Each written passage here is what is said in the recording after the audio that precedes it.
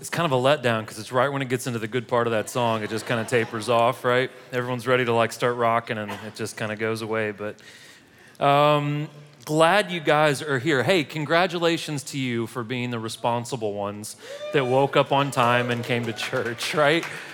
In an age where your phone changes the time for you, there are still people that oversleep. So anyways, thank you guys for being the responsible ones.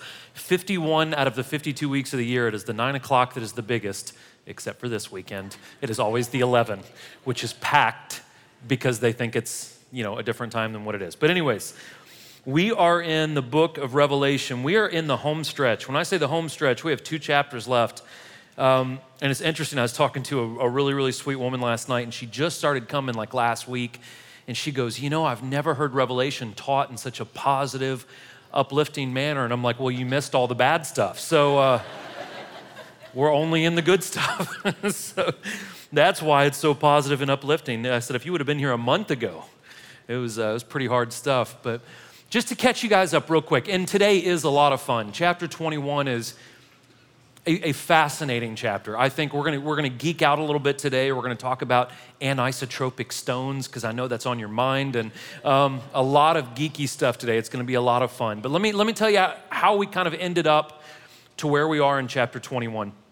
Chapter 18 is a big turnaround in the book of Revelation. If you've been with us for a long time, you know what I'm talking about. We spent a lot of time talking about an evil empire called Babylon the Great.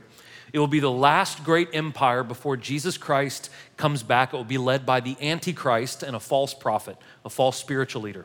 In chapter 18, that civilization falls. In chapter 18, we hear all the people who are in love with evil lamenting over the fall of their civilization. They're crying, they're weeping, they're wondering how this could possibly happen. In chapter 19, we see the exact opposite. We see the people of God rejoicing because evil has fallen. Not only are they rejoicing because of that, they're rejoicing because Jesus Christ is coming back in the clouds, the rider on the white horse. He is going to confront the evil armies of the world, hundreds of millions of people, and he is going to obliterate them very, very quickly, throw the Antichrist and the false prophet into hell. And then in chapter 20, Jesus deals with Satan. Now, in chapter 20, we talked about a lot of stuff that maybe a lot of you have never even heard of before, called the millennial reign, which I believe to be a literal 1,000 years that Jesus sets up his shop on earth, rules this earth in perfection. Satan is loosed. There's a rebellion. That rebellion is crushed very, very rapidly. And then we see the throne of judgment at the end of chapter 20. And it's kind of dark. It says that these people are thrown permanently into the lake of fire, okay? Now, all of the dark stuff is gone by this point. Chapter 21 is about heaven. The majority of everything we know biblically about the afterlife, about heaven, is found in chapter 21 and 22 of Revelation. So this is an absolutely fantastic chapter. I think you'll have a lot of fun with this. And there's still a little bit of a challenge in chapter 21 that God has for us, and we'll talk about that at the end, okay? So you should have a notes handout in front of you. Has everything I'm going to talk about in there. Everything will be on the screens. If you have the Experience Community app, that's very, very handy. It has all the scripture and it has all the notes. If you click on sermon notes, everything should be on that. And if you have your Bible, we're in the very, very back of your Bible. We're in the second to the last chapter of the entire book. And I think you'll like this. It's a very, very interesting chapter. Okay, so no more of my monologuing here. Let me pray. Let's jump into chapter 21. And we'll see where the Lord takes us today, okay? And the sun is out today, which is just, yes, praise God.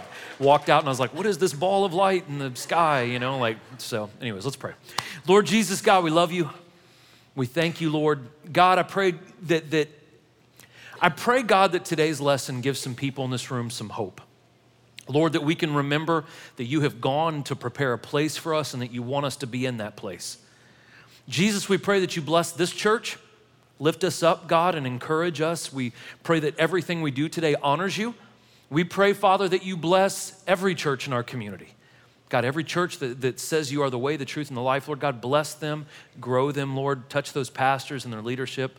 And we pray that we can advance your kingdom in Rutherford County and beyond, God. Lord, we love you. We thank you. We praise you in Jesus' name. Amen. Chapter 21, guys, okay? I'm gonna read a little bit. I'll do my best to break it down. I'm telling you, you'll think this is neat. Here we go. Then I saw a new heaven and a new earth.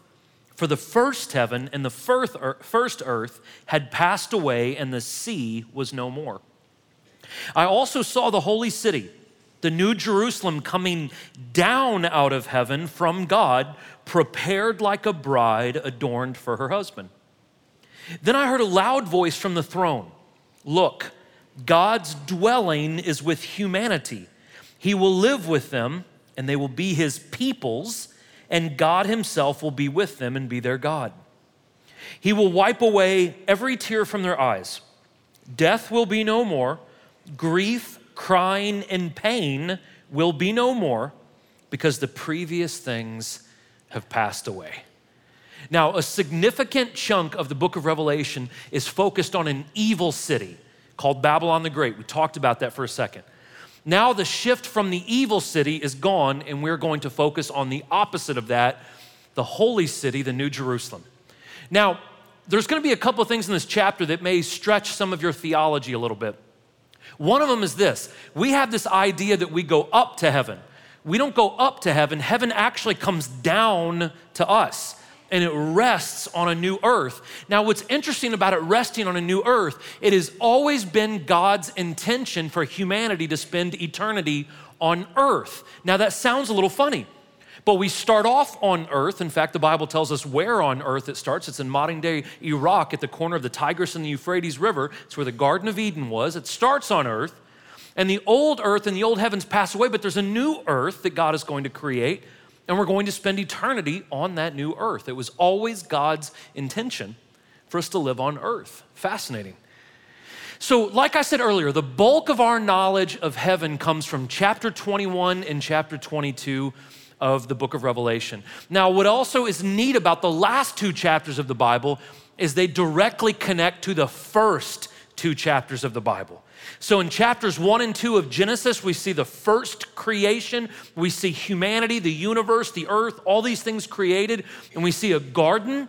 And then at the very end of the Bible, we see a new heaven, a new earth, a new creation. We see a city, but we see the same tree, the tree of life that is found in the beginning of the Bible and the end of the Bible. There's this continuity. There's this connection between Genesis and Revelation. It's all one story, right? And it's congruent. John says he heard a loud voice from the throne. At this point in the story, right, in chapter 21, the people of God are about to permanently dwell with God. This dwelling, this living with God, this promise starts in the book of Genesis in the Garden of Eden.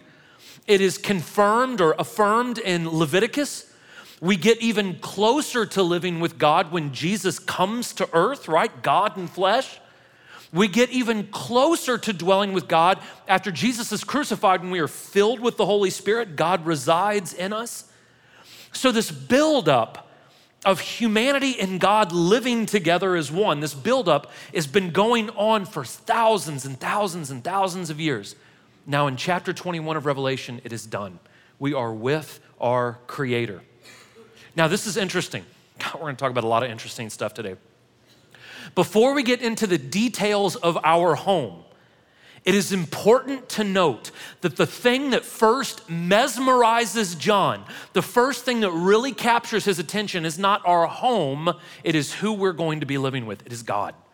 Because the true splendor of heaven is not the streets of gold and the pearly gates. The true splendor of heaven is being completely present with our Lord and Savior. That is heaven.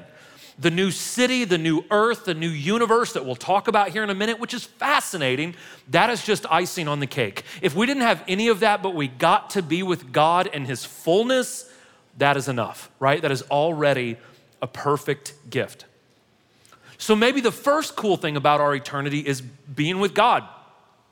The second, in my opinion, coolest thing about being in eternity with God is the promises that God made in the book of Revelation to wipe away every tear. That will come to fulfillment. Think about this. An existence where there's no more death, there's no more mourning, crying, and there's no more pain. Imagine not only being with God, But imagine God completely alleviating any pain or suffering from this life. Imagine us having perfect minds. Imagine us having perfect emotions, even perfect physical bodies. We will be in complete harmony with God. There will be no sadness, no insecurities, no depression or anxiety or hopelessness. None of those things will exist. Those things, as John says, have passed away. They're gone, right? Pretty cool. Then the one seated on the throne said, "Look, I am making everything new." He also said, "Write, because these words are faithful and true." Then he said to me, "It's done. I am the Alpha, the Omega, the beginning and the end. I will freely give to the thirsty from the spring of the water of life. The one who conquers will inherit these things. I will be his God, and he will be my son." This is important. Look at this. "But the cowards, the faithless, detestables, murderers, sexually immoral, sorcerers, idolaters, and all liars, their share will be in the lake that burns with fire and sulfur, which is the second death." We talked about that last week. So we have seen Christ in several different roles throughout the book of Revelation.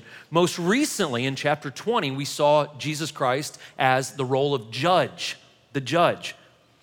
Now we see God in the first role that we ever see God in the Bible. So a lot of people ask, why is this church so into art? I just love art, but there's a biblical thing about art. The first thing we see God as in the Bible is an artist. Genesis 1 and 2. God starts with a blank canvas. He says, I'm gonna put some light here, some color here, some texture here, some depth and dimension here. He's a creator. In John 14:2, Jesus says, I'm gonna go create some more. I'm gonna go prepare a home for you. So think about this. If God could speak this universe into existence just like that, what in the world can God do with thousands and thousands of years to prepare a home for us? Imagine how beautiful and magnificent that home is going to be, right? Let your imagination go wild during this chapter. And God tells John, he says, write these things down. Whenever God tells you to write something down, John's like, yep, let me find my pen. Write this down. This is faithful and true. So what that means is these things that we're about to read, these things are going to happen. It is a faithful thing. It's done. Now, what is done? What is done is every single promise this book makes, at this point in Revelation chapter 21, God says, I fulfilled it. Every word I've given you, every promise I've told you, I've been good on those promises. Everything has been redeemed. Everything is perfect. Everything is set straight. This is possible because God is the first and the last.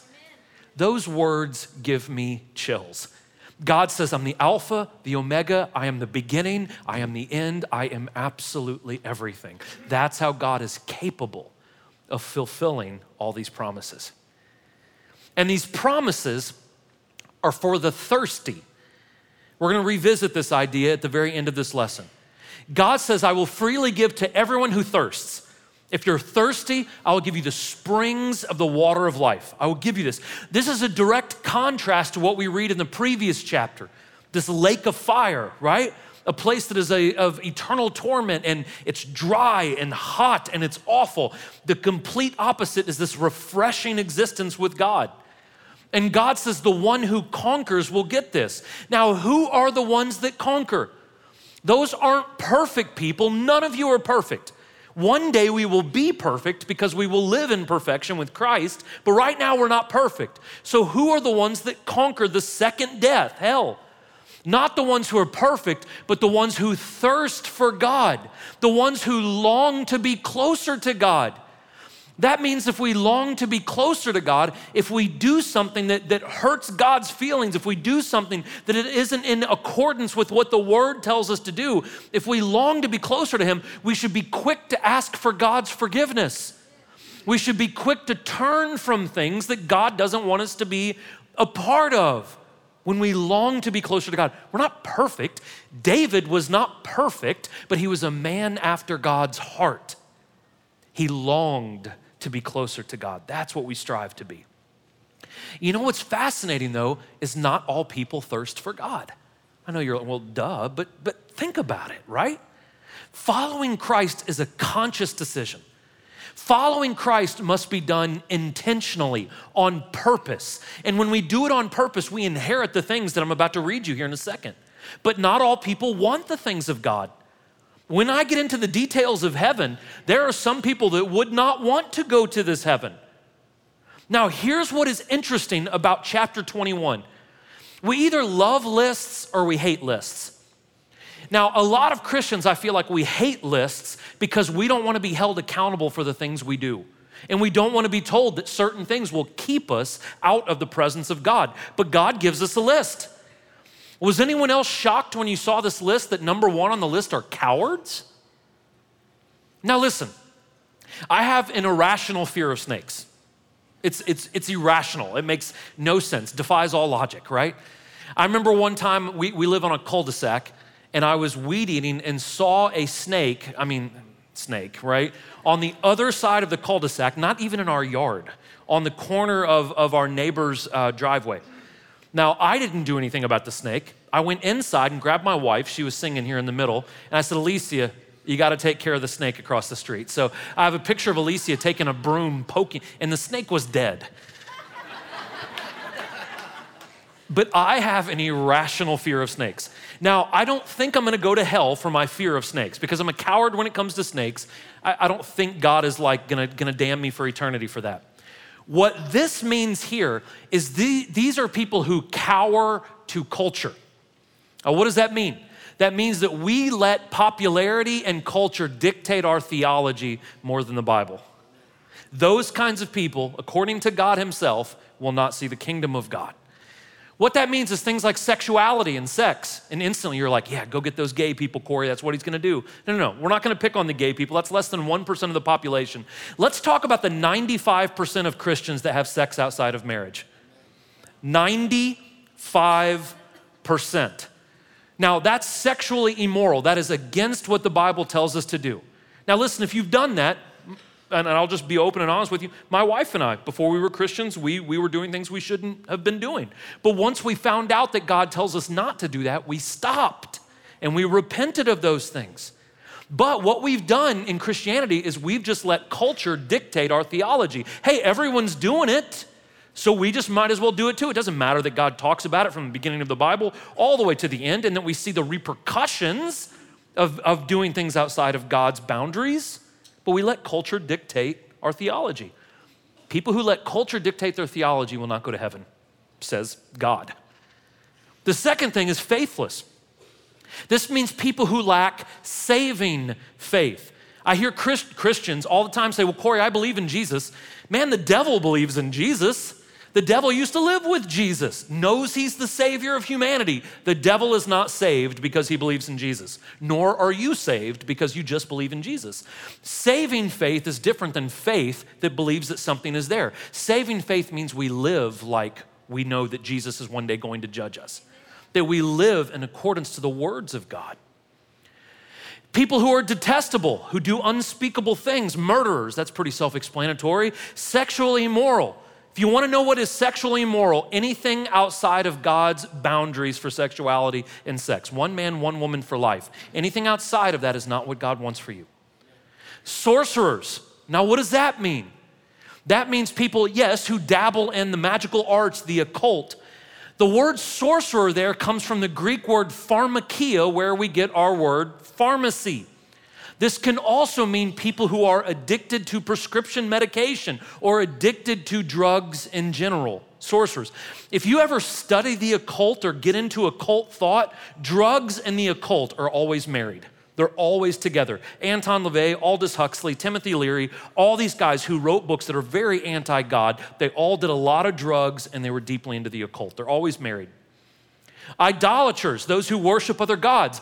The God of our age is not like a little statue or figurine, it is self. We are gods. And so that's the God of our age. And then of course, liars, people who don't tell the truth. These people will not inherit what I'm about to read you, okay? Here comes the fun stuff. Then one of the 7 angels who had the 7 bowls filled with the 7 plagues came and spoke with me. Come, I will show you the bride, the wife of the Lamb. He then carried me away in the Spirit to a great high mountain and showed me the holy city, Jerusalem, coming down out of heaven from God, arrayed with God's glory. Her radiance was like a precious jewel, like a jasper stone, clear as crystal. The city had a massive high wall with 12 gates. 12 angels were at the gates. The names of the 12 tribes of Israel's sons were inscribed on the gates. There were 3 gates on the east, 3 on the north, 3 on the south, 3 on the west. The city wall had 12 foundations, and the 12 names of the 12 apostles of the Lamb were on the foundations. The one who spoke with me had a golden measuring rod to measure the city, its gates, and its wall. The city is laid out in a square. Its length and width are the same. He measured the city with a rod at 12,000 stadia. Its length, width, and height are equal. That means it's a perfect cube, right? Then he measured its wall 144 cubits according to human measurement, which the angel used.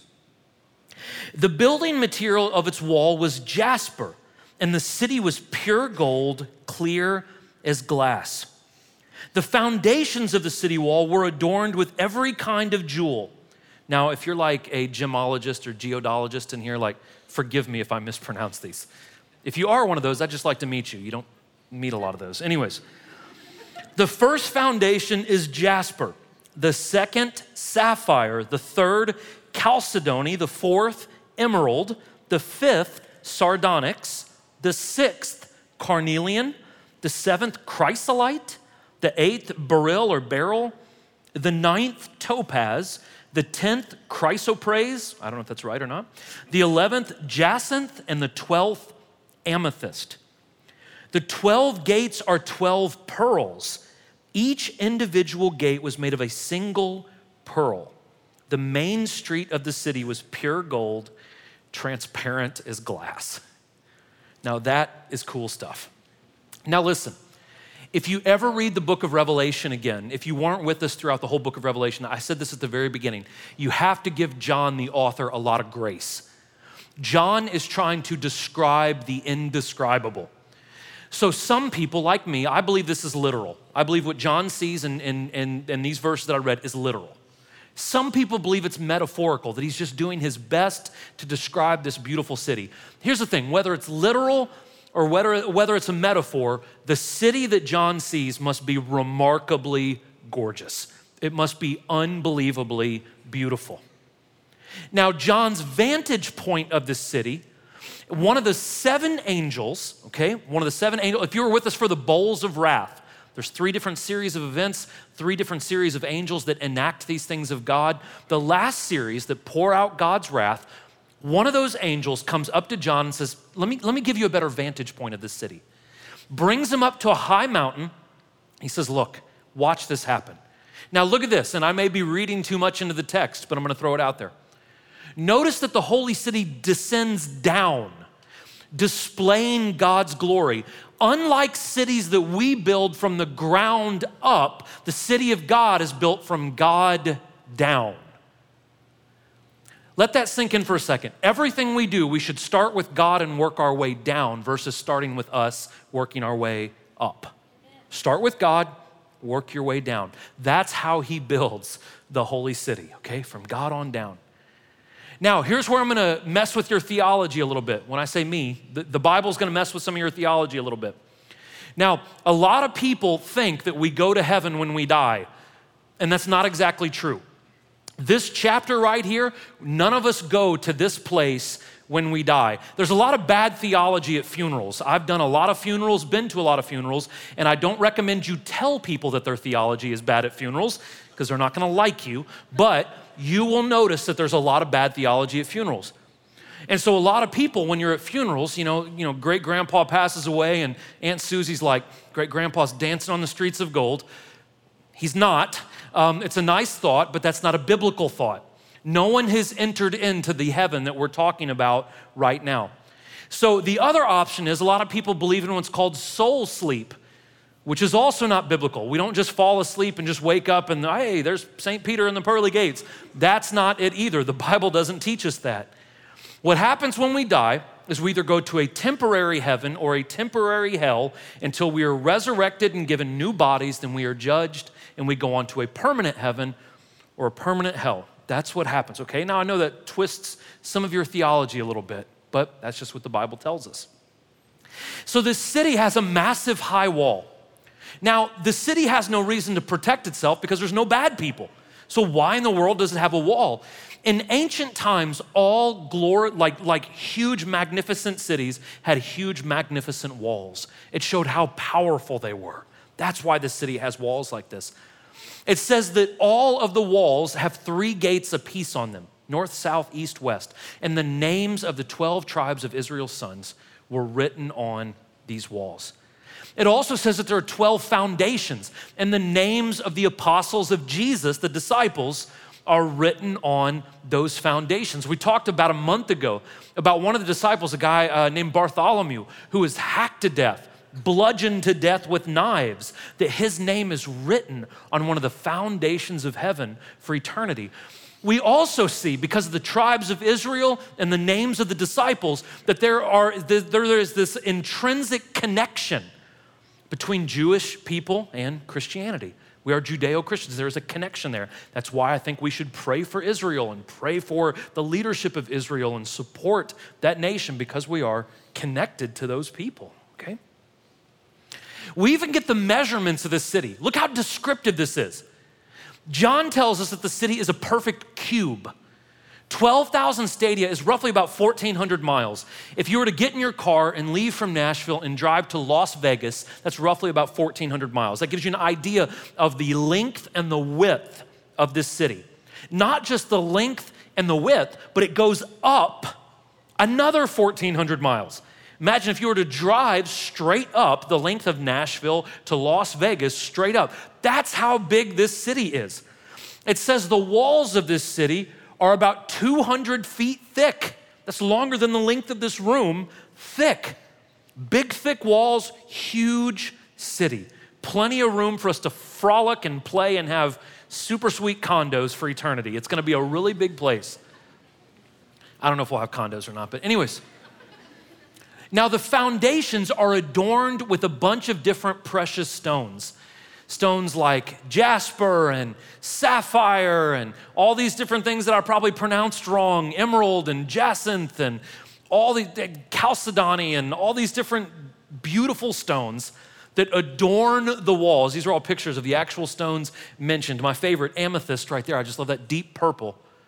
But all these beautiful stones adorn the walls. Now, let's put on our geek hats for a second. In the last century, we've discovered what's called anisotropic stones. Before the last 100 years or so, we had no idea that there were such a thing.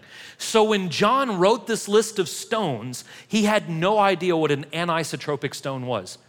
Oddly enough, every single stone that John wrote down is an anisotropic stone. Now, what in the heck is an anisotropic stone? An anisotropic stone is a stone that if you cut a thin slice of it, maybe 1/4 of an inch, a thin slice of it, and if you shine perfect light through an anisotropic stone, it emits every single color of the rainbow out of the other side. Now, the only way to really get perfect light to shine through one of these is you have to filter it vertically and horizontally, shine this light through this anisotropic stone. So it has to be pure light going through a certain kind of stone. And when it does that, every single color of the rainbow shoots out the other side. Use your imagination. The next part that I'm about to read is it says that there will be no sun or moon in heaven because God's perfect light will emit. There will be no shadows. God's light will hit everything all the time. So if the foundations are made of anisotropic stones, every single color of the rainbow emits out of the walls of heaven. Does that just blow anyone else's mind besides mine? Absolutely beautiful. God is not just an artist, he is the artist. His attention to detail is astounding. And he doesn't have to do this, but how fun is it going to be when we walk around and see all these colors shooting everywhere? It's going to be gorgeous. It's going to be beautiful, right? That's cool. Not just that, they're all the gates. There's 12 gates. They will all be made of these huge pearls. They'll have to be roughly about 200 feet tall to accommodate the walls. And it's interesting, why pearls? Well, Jesus uses the imagery of pearls when he talks about the pursuit of heaven in the Gospel of Matthew. We also see that there are streets of gold so pure that it's like looking at glass. Oddly enough, the Bible says that Christians will be refined like gold. So maybe these streets represent the purity of us, right? Because we've been refined like gold by the fire. Maybe that shows the costliness, the sacrifice that God had to make and that we made to be with him forever, to reside with Christ for eternity. And there is still just a little bit more. John says, I didn't see a temple in the city because the Lord God the Almighty and the Lamb are the temple. The city does not need the sun or the moon to shine on it because the glory of God illuminates it and its lamp is the Lamb. The nations will walk by its light and the kings of the earth will bring their glory into it. Its gates will never close by day because it will never be night there. They will bring the glory and honor of the nations into it. Nothing unclean will ever enter into it, nor anyone who does anything that is detestable or false, but only those whose names are written in the Lamb's book of life. So John looked around, right? He's in the city. And he's basically like, where are we going to worship? There's no temple. John says that there's no temple because God and Christ are the temple. What that means is there's no longer going to a house of worship. We are in perfect harmony and community with God forever. We don't need a house of worship anymore. We don't need anywhere to go. It's all around us all the time. The city also doesn't need the sun or the moon. We'll get into this a little bit more in the next chapter, in chapter 22. There'll be streets in heaven, but there'll be no street lights. There'll be no shadows in heaven. There is no darkness. Every single space is filled with the light of God. It also says that the kings of the earth bring in their glory. What in the heck does that mean? That means that there is probably a distinction of nationality in heaven. That means that there will be black people and white people and Asian people and all kinds of different colors and different experiences from this life. There will be diversity in heaven. Now, I don't think anyone in this room is a racist, but we tend to think of life and we tend to think of eternity through the filter of what we have experienced, right? All music in heaven is going to sound like Hillsong or something like that, and it's not. It's going to be a blend of all kinds of different cultures and peoples and experiences and backgrounds, and God knows that that makes heaven even more beautiful. The diversity of people, the different kinds of individuals that'll be there and what they bring to the table, basically. Very cool. Now, probably my favorite part about this whole chapter, and again, I'm gonna sound like a nerd and I'm gonna kind of take some liberties with this passage. The first time I studied the book of Revelation, this jumped out at me. I'd never heard this before. It says the gates of this city will always be open. Now, think about it. God created a new earth, a city that sits on the earth, and it even says he created a new universe. So I got to researching this. I used to think that we were somehow confined just to this city. We're not. The gates are open. So people say, what are we going to do for eternity? We're going to get to explore a whole new earth. What else? Is a lot of theologians believe that the universe will not be out of bounds for us, that we will be able to travel a new universe and see deep space and see the solar systems and see the formation of maybe new planets and all of this stuff. Think about that. We're not bound by any kind of space or time or limitations, that we can still explore. God creates all this new stuff and says, go, check it out, walk around, go explore this new area. The gates will never be closed, right? Fascinating, beautiful. It'll also be a clean city. I'm a city person. I like cities. I'm from St. Louis originally, and I like big cities. But cities have dark sides. In St. Louis, we call that the east side. But this city will have no dark side. The reason why this city will have no dark side is there are no dark people. There are no people with evil in their hearts. No one who does anything detestable or false will be in this city. So the reason why we have bad parts of cities is because there's bad people. The reason why we have any suffering in this life at all is because of sin. But we will have an eternity that is completely devoid of sin. Therefore, it is completely devoid of any kind of suffering. You know, Jesus talked about this chapter. If you go into the Gospel of John, Jesus talked about Revelation chapter 21. That hadn't been written yet, but it's interesting. He talked about it. This is what Jesus says. Guys, this is one of those passages, again, that just like stirs something up in my heart. It's beautiful. Jesus said, don't let your heart be troubled. Let me pause there for a second. Jesus is saying this to a group of men who all of them, except for one, will be violently murdered for their belief in Jesus. Jesus looks at his disciples. The only one that wasn't violently murdered, actually there were two, but Judas hung himself, and John, the author of Revelation, was boiled alive, but he was not murdered. The rest of them were all violently killed. But Jesus looks at his followers and says, don't be troubled. He says, believe in God, believe in me. In my Father's house are many rooms. He says, if that weren't true, I wouldn't have told you. Listen to that. Jesus says, you're gonna go through a lot of garbage. There's gonna be a lot of suffering. There's gonna be a lot of pain. He's talking to men that we're gonna go through. Peter was crucified upside down. And Jesus looks and says, don't be troubled. Believe in God, believe in me. And one day you're gonna live with me in a place that's gonna have plenty of space. And Jesus says, I'm going away to prepare a place for you. And look at what he says. He says, if I go away and prepare a place for you, I will come back and I'll take you to myself so that where I am, you will also be. And look at the last thing Jesus says as he's talking about what we've talked about today. He says, you know how to get to where I'm going. You know the way to get to my Father's house. You know it. Go down the path that leads to Revelation chapter 21. That's what Jesus is saying.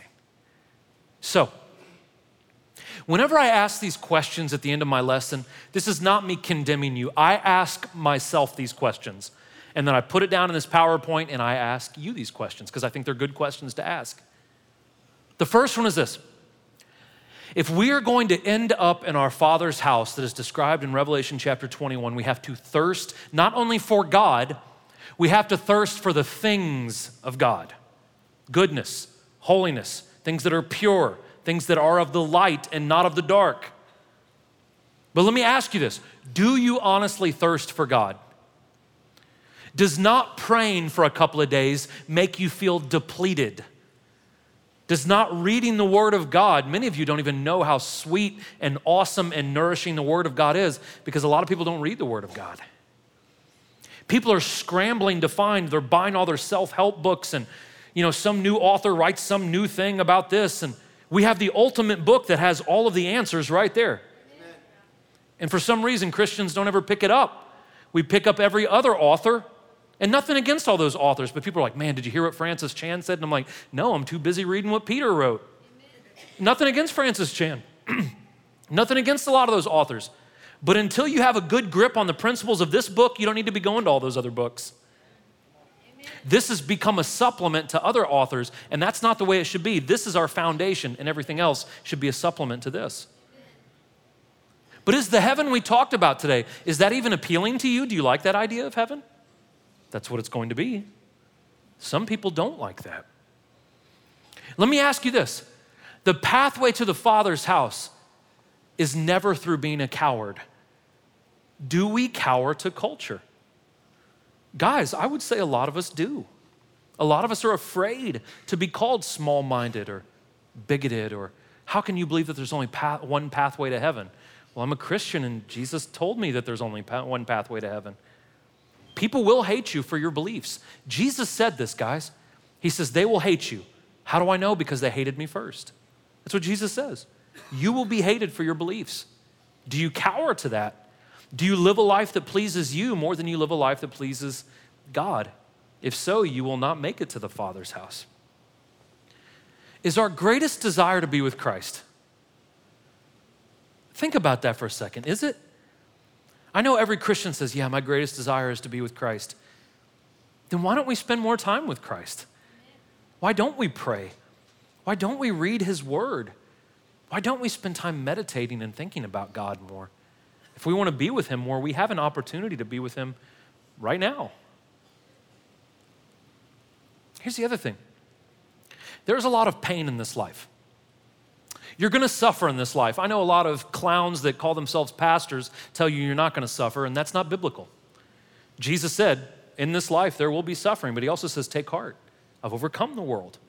There's a lot of promises in this book. I don't know if you guys know that or not. A lot of people don't know how many promises are in this book because they've never read this book. There are promises all throughout here, all kinds of different promises. There's even promises when it comes to things like finances in Malachi chapter 3. If you'll trust God with your money, it says he'll open up the floodgates of heaven. That's not a prosperity gospel thing, but it's saying God will give you what you need if you'll just trust him with your finances. That's a promise God makes. God says if you repent and get baptized, that he'll give you the gift of the Holy Spirit. That's a promise. The word says that. There's all kinds of promises. But we need to not only read the word of God to know what the promises are, we need to have a prayer life and we need to have a Christian community in order to stay strong and stay encouraged, because life is going to get harder and harder and harder. It's going to get tough. So we need to hold on to these promises. Now, here's the ultimate question, and it is so simple.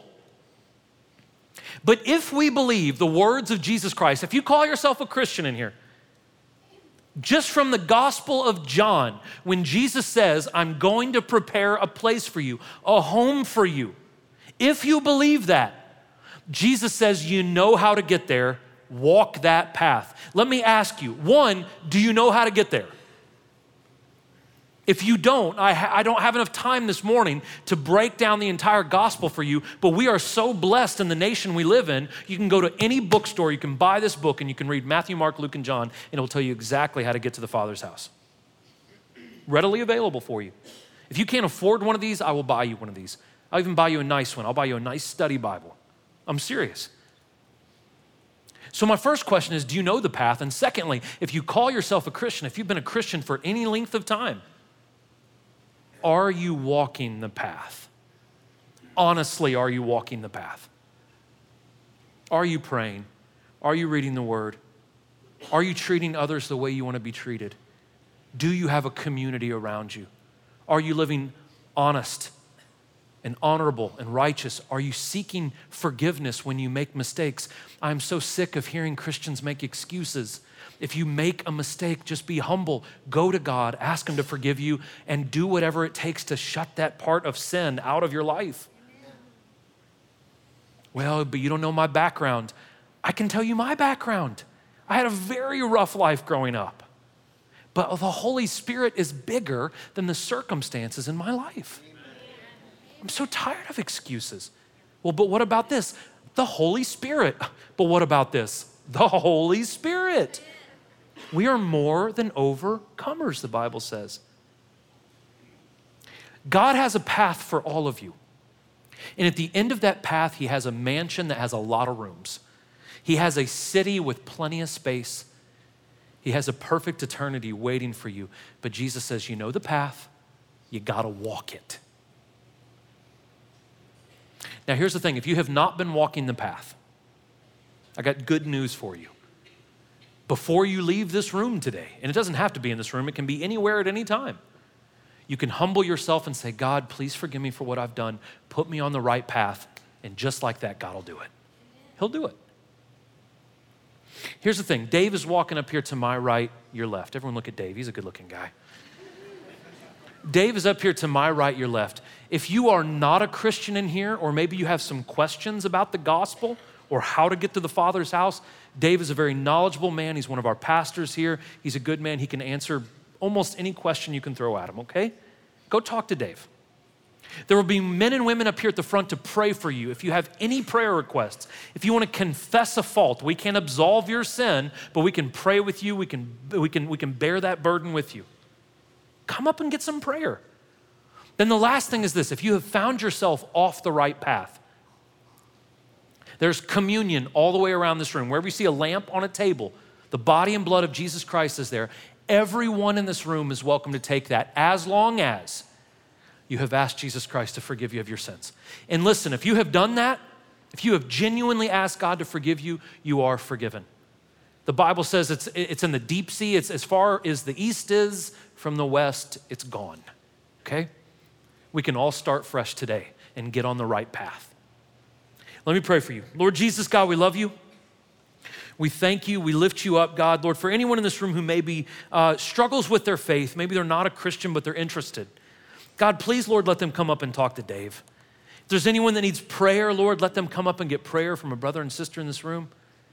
And Lord, if anyone has maybe gotten off the track a little bit, maybe they haven't followed the path that they know is right, Lord, let us ask for forgiveness.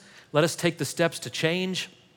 God, Lord, let us take communion today and remember that you sent your only Son, God, that whoever will believe in him will not die, but have everlasting life, Father. Lord, we love you. We praise you. Bless all my brothers and sisters in this room, God, everyone in this room. We pray all this in Jesus' name. Amen. I love you guys so much. You're welcome to help yourself.